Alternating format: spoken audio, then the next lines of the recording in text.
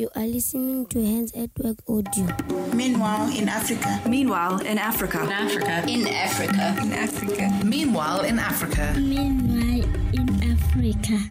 Yesterday I returned from a week that I spent in Oshoek, a border town between South Africa and Swaziland.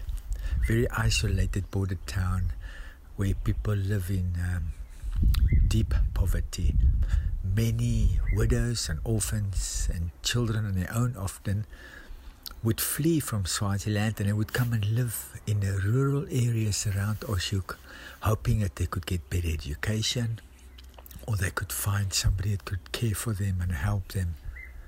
Hands at Work is doing a fantastic work there. We've just got some of the most amazing African leaders like Qurani working there, and they're doing such a great job. I loved my week there. I took a Canadian team there with Lynn, who is a leader from Saskatoon, who came with a couple of people from Saskatoon, and we spent a week together digging very deep. We also spent a few days in Swaziland, and we went to Bandini, one of my most favorite villages deep in Swaziland on the Mozambican border.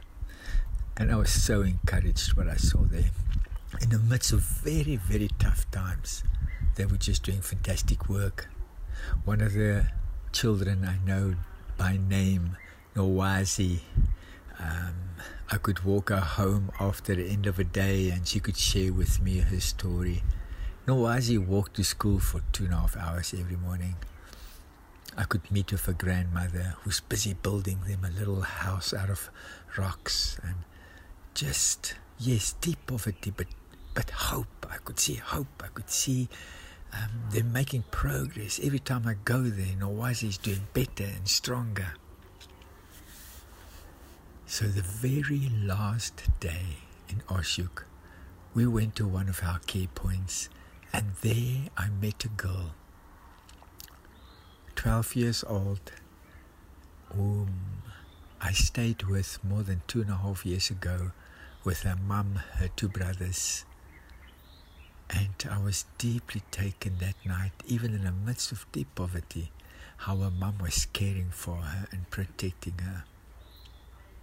When I met her on Friday, my heart was absolutely broken. She was neglected, she was sad, she sat on her own at the care point. I just spent about 2 hours with her, encouraging her, just pouring love into her as much as possible.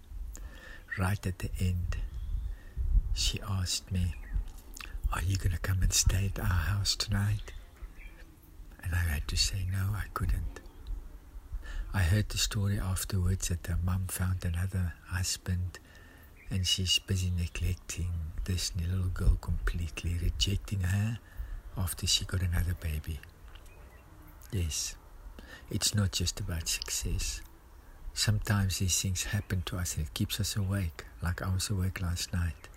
It reminds us the world is very broken. And I came back from Oshoek with a question. What am I going to do about this little girl to change things for her life? We are prisoners of hope. www.handsatwork.org